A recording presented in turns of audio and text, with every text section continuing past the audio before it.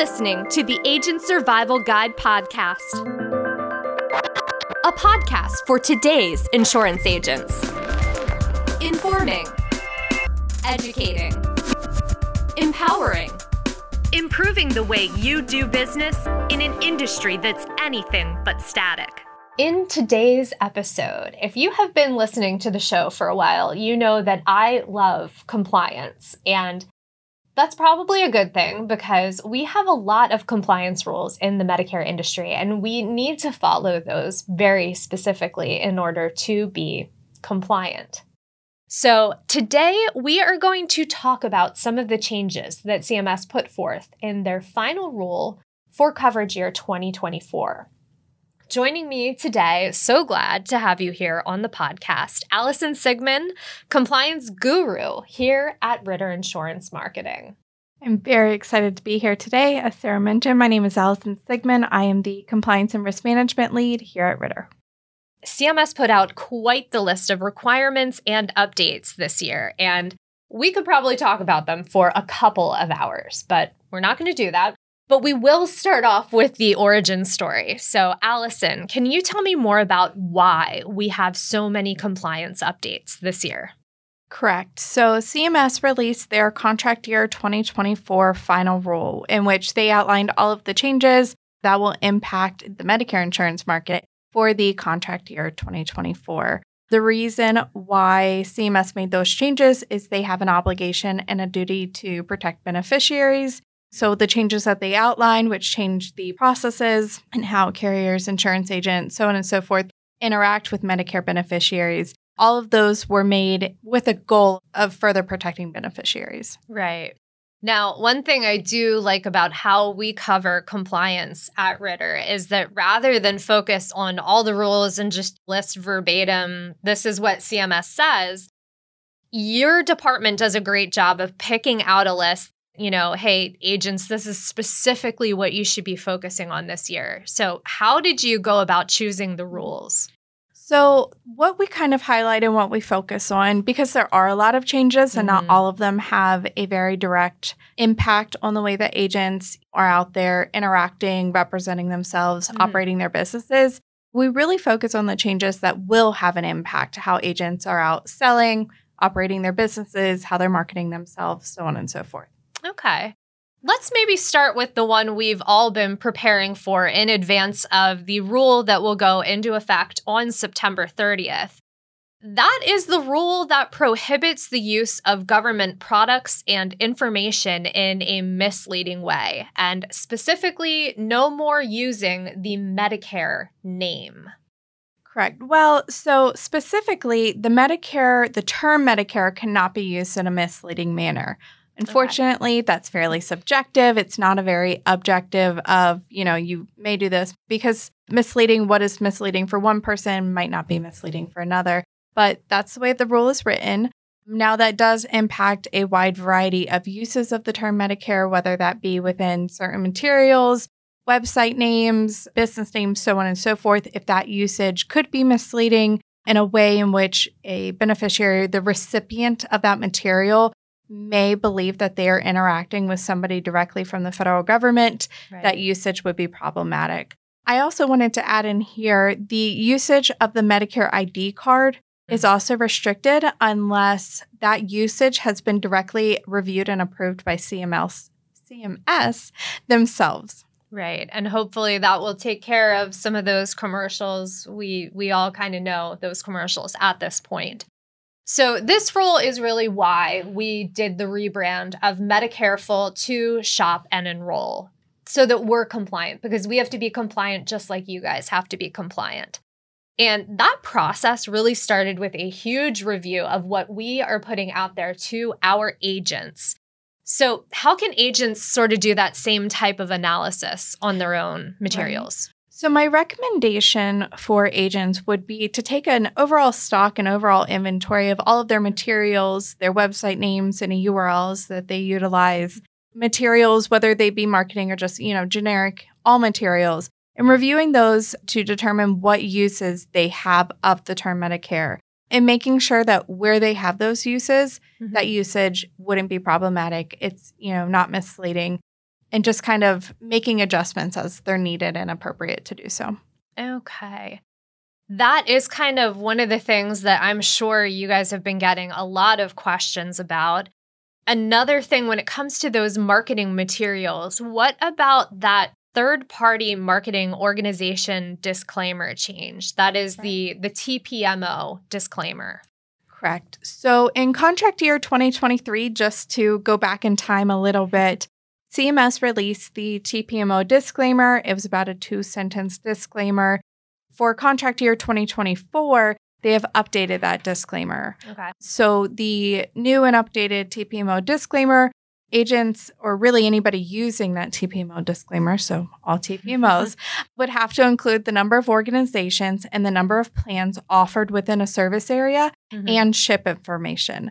Now, those numbers that TPMOs would have to fill in the blanks for, those are determined based off of the residential zip code of the recipient of the material.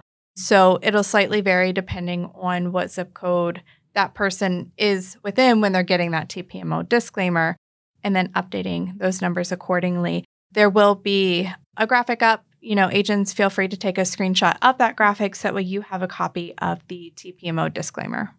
Right. And this disclaimer, I believe, is the one for if you do not represent all Medicare Advantage and Part D plans within an agent's service area. So agents, you can use this template, add in the number of organizations you represent, and then the number of plans, and you'll be good to go. Alyson, what about if an agent does actually represent all of the Medicare Advantage and Part D plans in their service area? Right. So the disclaimer, there is still a disclaimer. The disclaimer is slightly different.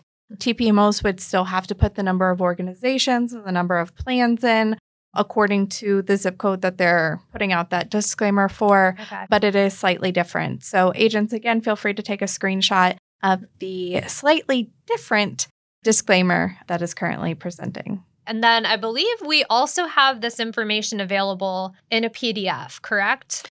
We have that information available on the Ritter Doc site. So those TPMO disclaimers, we have some of our summit materials that would be available and linked on the Doc site, and that is up and accessible 24/7, 365 days a year. Okay. Now that was a great visual example of how to kind of present this disclaimer, but what other times do agents need to present this disclaimer? Because I'm sure it's not just something that is a visual disclaimer.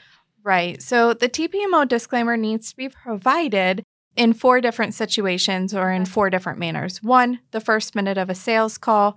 The second being on TPMO websites. The third being electronic communications such as emails. And then the fourth being any marketing materials. Okay. Now, how do you implement a disclaimer like this on a phone call?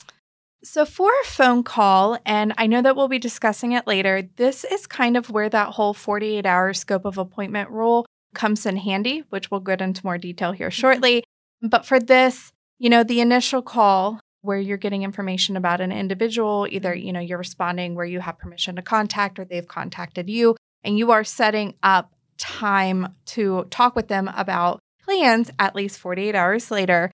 During that initial call, getting their contact information as applicable and getting their zip code, as well as then providing them a scope of appointment to complete. That gives you then that 48 hours at least to do the research to give them a very accurate TPMO disclaimer when you do get on a sales call, because again, that would have to be provided within the first minute of that sales call. Okay, that makes sense. Now, what about on our websites or even in email signatures? I heard you mention that. Right. So on websites or within an email signature, cases or uses of the TPMO disclaimer in those situations is a little bit unique because obviously it's pretty static. You don't always know who's going to be visiting your website. And then when you're emailing somebody, you might not yet know what zip code they're in to even be able to fill in those blanks or change them up. Unfortunately, we haven't received a lot of firm guidance on exactly how those situations are supposed to be handled. So kind of a recommendation that we've heard and that we've put together and shared is that agents could work on figuring out an average or a highly conservative figure of what they represent within the areas that they operate within. And then using those numbers within those capacities And then once contact is made with a person and you are able to get their zip code, then you're able to do the research to provide a very accurate number to them. Gotcha. What about marketing materials? Because it seems like marketing materials might be kind of similar that, you don't really know your audience. So I would actually say that the requirement for it to be on a marketing material is a little bit beneficial to an agent. And the reason being is once a material is considered marketing, not only is there this whole disclaimer requirement, but there are also a lot of filing requirements that go into place. And it does become quite complicated for agents to complete those processes or, like you mentioned, put in the right figures within those materials. As a little bit of an education, a material is only considered marketing if it meets two requirements. One, it has to have intent, which all advertisements do. It's the purpose of an advertisement. Right. And the second one being it has to have content. So it has to have plan details, plan benefits, something that defines itself with a carrier, with a plan, with an actual specific benefit. So as long as a material doesn't meet those two requirements of intent and content, the material would be considered just a generic communication, and in which case it would not require the TPMO disclaimer. So just given how difficult the TPMO disclaimer can be to actually implement, along with, like I mentioned, other disclaimers and filing processes, we do strongly recommend that agents keep their materials highly generic to avoid any issues related to implementing these requirements. Okay. So kind of got into a little bit of the marketing updates that CMS announced in the final rule as well. As we're talking about marketing now, there were a couple updates, I believe, on what we can and can't say. And we all know this is something that CMS is pretty straightforward and they don't mess around with. There are some things you can do. There are some things you absolutely cannot do. What do those things look like for this year? Right. So a few of those prohibitions or a few of those restrictions that are now in place, CMS has prohibited the use of superlatives in most marketing unless you can substantiate that claim, either using current or prior year data as relevant. They have prohibited marketing benefits where they're not available unless that marketing within an area is unavoidable, like a local newspaper or a local TV ad, where that may service several zip codes. Next would be prohibiting the marketing of generalized savings. And then it does require, if an advertisement includes certain benefits, that the agent or really anybody putting out that marketing would have to include the plan's name within that piece. Okay, gotcha. So those mandates on what we can and can't say. Now, how would you recommend an agent go about staying compliant with all of those different rules? Because it's a lot to keep up with. Right. And, as mentioned with the TPMO disclaimer, as soon as a piece is considered marketing, not only are there, some disclaimer requirements, especially, in this prohibition where if a benefit's mentioned, you have to list the plans or the carriers who are actually offering that benefit. It just gets highly complicated. So our recommendation is that agents focus more on generic communications, staying away from including actual contents. That way those pieces aren't considered marketing, with really keeping a focus on the agent services, who they are as an agent, and then their contact information. So that way when somebody gets it, they know that that person's a licensed insurance agent. Here's their services. I'm going to go ahead and give them a call so that way they could help me. I mean, really focusing on keeping it highly generic. Right. Pretty much err on the side of caution. And, it's always good to go with education as kind of what you're trying to do with these materials, because honestly, you're going to end up with much more evergreen materials. You're not going to just be able to use them for one AEP. You're going to be able to use them even outside of the AEP, hopefully. Now, as far as our next one here, I kind of feel like it's a little bit of the elephant in the room. We did mention it a smidge, but let's talk about that CMS decision to go back to a 48-hour scope of appointment. What exactly does this rule require of agents? Right. So we have jumped in a little bit of a time machine. We have gone a little bit back in time. The 48-hour rule is back, which means that a scope of appointment needs to be acquired and completed at least 48 hours prior to, a marketing sales appointment with a beneficiary. Now, I will say this year they did provide two exceptions to that rule. So the 48-hour rule does not apply if that beneficiary is within the last 4 days of an enrollment period in which they're eligible, or if that beneficiary walks in physically to an agent's office space. If it's an unscheduled walk-in appointment, then the 48 hours wouldn't apply. So if a beneficiary were to come into an agent's office space, it was unscheduled, and they just, showed up, the agent wouldn't certainly need to send them away. They would be able to still do a scope, but then would be able to continue on with a plan presentation. Right. And I'm actually glad you mentioned those exceptions because I was just going to ask about that. I think CMS got a lot of questions about that when the initial proposed rule came out. So I'm glad they kind of came back on that and gave a little bit of clarification. They also clarified timeframes on scopes of appointment and business reply cards in the final rule, didn't they? Correct. So CMS helped clarify, and I think it's a big benefit that there is now a firm time frame that has been defined, clarified. So scope of appointments, business reply cards, those sorts of materials are now effective for up to 12 months. Okay. Now, once the scope of appointment, for example, is used, so say like an enrollment's completed, you get the scope, do the plan presentation, enrollment's completed. At that point, it's used. Certainly, you wouldn't be able to reuse that scope within the same 12 months. You would have to get a new scope, but that scope is allowed to be used within that 12-month period at least once. Okay. Now, what is the takeaway for agents here with that? So regarding implementation, which can be a little difficult because agents are kind of going back to a time in which 48 hours was the norm, I will say, and maybe it's a little bit of a shameless Ritter plug, technology, Ritter has an electronic scope of appointment on our Shop and Enroll site. So if agents were to work with their clients to either help direct them to their Shop and Enroll site or email a link of that scope of appointment, that could be done. Like I mentioned, that initial information gathering meeting. Mm-hmm. So that way the beneficiary could go ahead and get that done. And then the agent and the beneficiary could decide on a meeting time at least 48 hours later. So I really think because our technology is out there where we do have that electronic scope of appointment, that'll really help facilitate the whole 48-hour rule. But I would want to add as like a little disclaimer because in compliance, we love our disclaimers.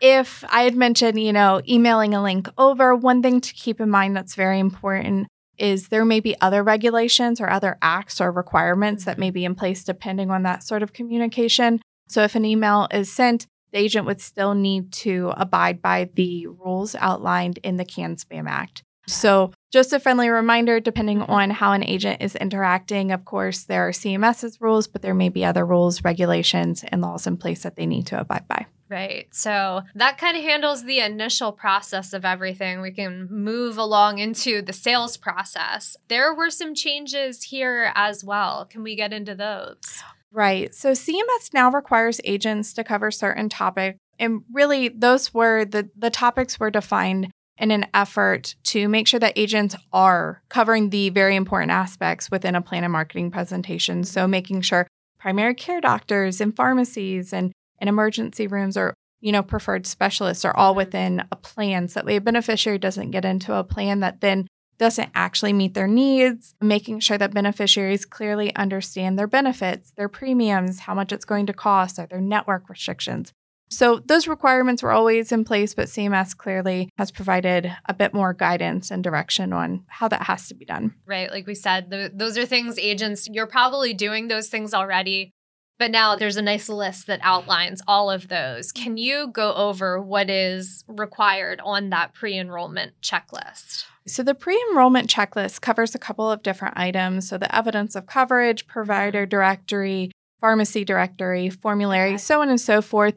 One of the changes that they made is that pre-enrollment checklist has to be reviewed and in some cases provided with the beneficiary at the time of enrollment. Another change that they made was they added effective current coverage within the pre-enrollment checklist. So agents do need to take the time to explain to a beneficiary how this enrollment is going to impact their current coverage. If they do have other coverage, is it going to stop? That needs to be clearly explained. One thing I do want to add, every carrier might have their own pre-enrollment checklist. So it is very important for agents to check with the carriers and use any required materials that that carrier that they're enrolling the beneficiary in a plan with, that they are completing those required materials. Okay. And we actually have a compliance sales checklist to help agents implement this step, correct? Right. So we do have one available on the Ritter Doc site under the compliance section. I will say that's not like it doesn't supersede or take over or replace any carrier specific required materials. We put that together more as like a best practice guide. It includes a lot of information, but we did a lot of research from a lot of different materials to put together this very, very detailed sales checklist. Maybe I'm a little biased. I think it's a really good resource for agents to kind of, there might be some smaller aspects that are still important to cover during a marketing appointment that might be mentioned in our checklist that kind of helps flick off that light bulb of, oh, I've really got to make sure that I cover that when I meet with my beneficiaries this year. So I think it's a pretty good resource. I'm a little bit biased, but I think it would be helpful. But again, it does not replace any carrier required materials, including the pre-enrollment checklist. Right. So kind of check and double check. Always make sure that you're doing what your carriers ask you to do. Now, in addition to the sales process, there were a couple changes made to event planning. Specifically, these changes were for educational events, correct? Correct. So agents will no longer be allowed to collect scope of appointments or set up future personal marketing appointments at an educational event. But CMS did outline that agents are still allowed to make business reply cards or permission to contact forms available at an educational event. And then agents are still allowed, of course, to provide their own, their business cards, contact information. That can still be made available. They're just not allowed to collect the scope of appointments or set up personal marketing appointments. Gotcha. And then what about what happens after the educational events? Because that's changed a little bit too. A little bit. So before this change, agents could have had an educational event and then, kind of shortly after, do a marketing and a sales event. Now the requirement is that an agent may not hold a marketing event in the same location within 12 hours of the educational event, with same location being defined as the entire building or adjacent buildings. So that's a little bit of a change because, you can't just have a little bit of a window and then switch over. Right. You certainly got to have enough time between the two if you're going to keep it at the same location. Right. Let's move on to our last category here. And this is a kind of a catch-all of all the updates and clarifications. So if it seems a little hodgepodge, it is. We understand that. CMS often does this. If they get a lot of comments or questions on a rule, they'll come out and give a clarification. So what do we have here? So the first one that comes to mind for, I wouldn't say random, but, things that popped up a little bit. That popped up during the rule, CMS clarified their prohibition on door-to-door contact. So an agent may not show up at a beneficiary's home without a scheduled appointment with the beneficiary, even if the agent has, a business reply card or, some sort of document allowing them to make contact. They certainly can't just show up at the beneficiary's home. If they wanted to meet with the beneficiary in their home, that appointment needs to be scheduled ahead of time. And the agent, should really only be going there during that scheduled time frame. Right. This one surprised me because, quite honestly, I thought it was pretty well set in stone. You don't sell Medicare door to door. You can sell other things, plenty of other things, but not Medicare door to door. What else do we have here?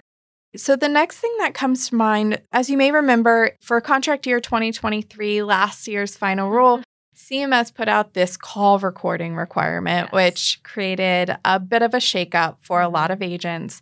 So they have clarified this call recording requirement. Call recording used to be all calls with a beneficiary. Now it is sales, marketing, or enrollment-related calls. Okay. To add another little disclaimer here, marketing calls include retention-based marketing. So all of those calls, sales, marketing, enrollment, retention-based marketing, all of those do have to be recorded, which is a little bit of a thankful clarification. Another clarification they provided, and I imagine this one was based off of receiving probably quite a few questions from agents, is if the agent were to be meeting with a beneficiary using some sort of technology, so Zoom, FaceTime, what have you, where they're meeting, it's over the phone, but they can see each other, They have clarified that those technology-based calls, the audio portion of the call does have to be recorded, but not the video portion. So you can go camera off for that one, but you would have to record the audio still. Right. And that can sometimes help, put a beneficiary at ease or, take that whole awkwardness away of the camera is, right here in our face. So mainly just clarifying what needs to be recorded, drawing differences between those three types of calls. And quite honestly, having the ability to store all of those video calls, I can't even imagine what that data would require. I think we're kind of at the end of our list, Alyson. I think that's it. I think so. It's a bit of a long list. It was a long list. There's a lot, but I think we covered everything. Okay. We mentioned a lot of rules. We also mentioned quite a few resources in our conversation. So what should agents do if they still have questions? Right. So if an agent were to have some questions based off of, either a meeting today, anything that they've read or other chatter that they've heard, because there's a lot of communication being shared at this time as we all get ready.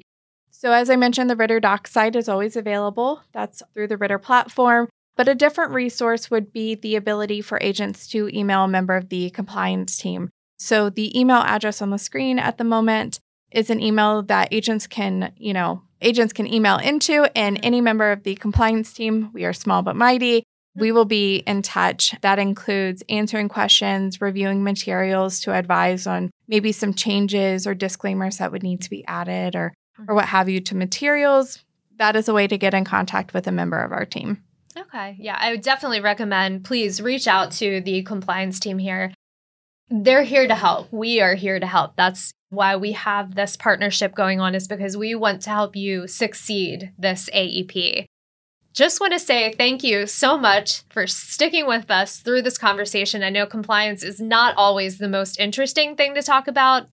It's interesting to us. But thank you, Alyson, so much for your time and for answering our questions here today. Absolutely. Thank you for having me. Thanks again to Alyson Seighman for taking the time to sit down and chat with me in the studio. Also, want to say thank you to our producer, George, for his help recording the video for this episode, which if you attended the Florida Summit, you got to hear and see our conversation. Now, Alyson and I mentioned a few resources during our conversation, and unfortunately, visuals do not transfer over into the audio version of the podcast. The TPMO disclaimers, the link to the compliance section of Ritter Docs, and the email to get in touch with our compliance team, all of those are linked in our episode notes. So please take advantage of that information. If you've got questions about compliance, use that compliance email in the episode notes. Reach out, ask the team your question. We're implementing a lot of changes, so it's natural to have some questions about those changes and how to go about making sure you're compliant. And of course, if you liked this episode, if you're liking our interview episodes, follow along with us and let us know. Thanks again for listening to this installment of the Agent Survival Guide podcast. We will see you next episode. The Agent Survival Guide podcast is a production of Ritter Insurance Marketing, an integrity company. This episode was recorded and produced by me, Sarah Ruppel. Additional production by George Hevel. Special thanks to Alyson Seighman for the interview. Script proofing by Tina Lamoureux. Podcast design by Urban Rivera. Artwork by Vivian Zhao.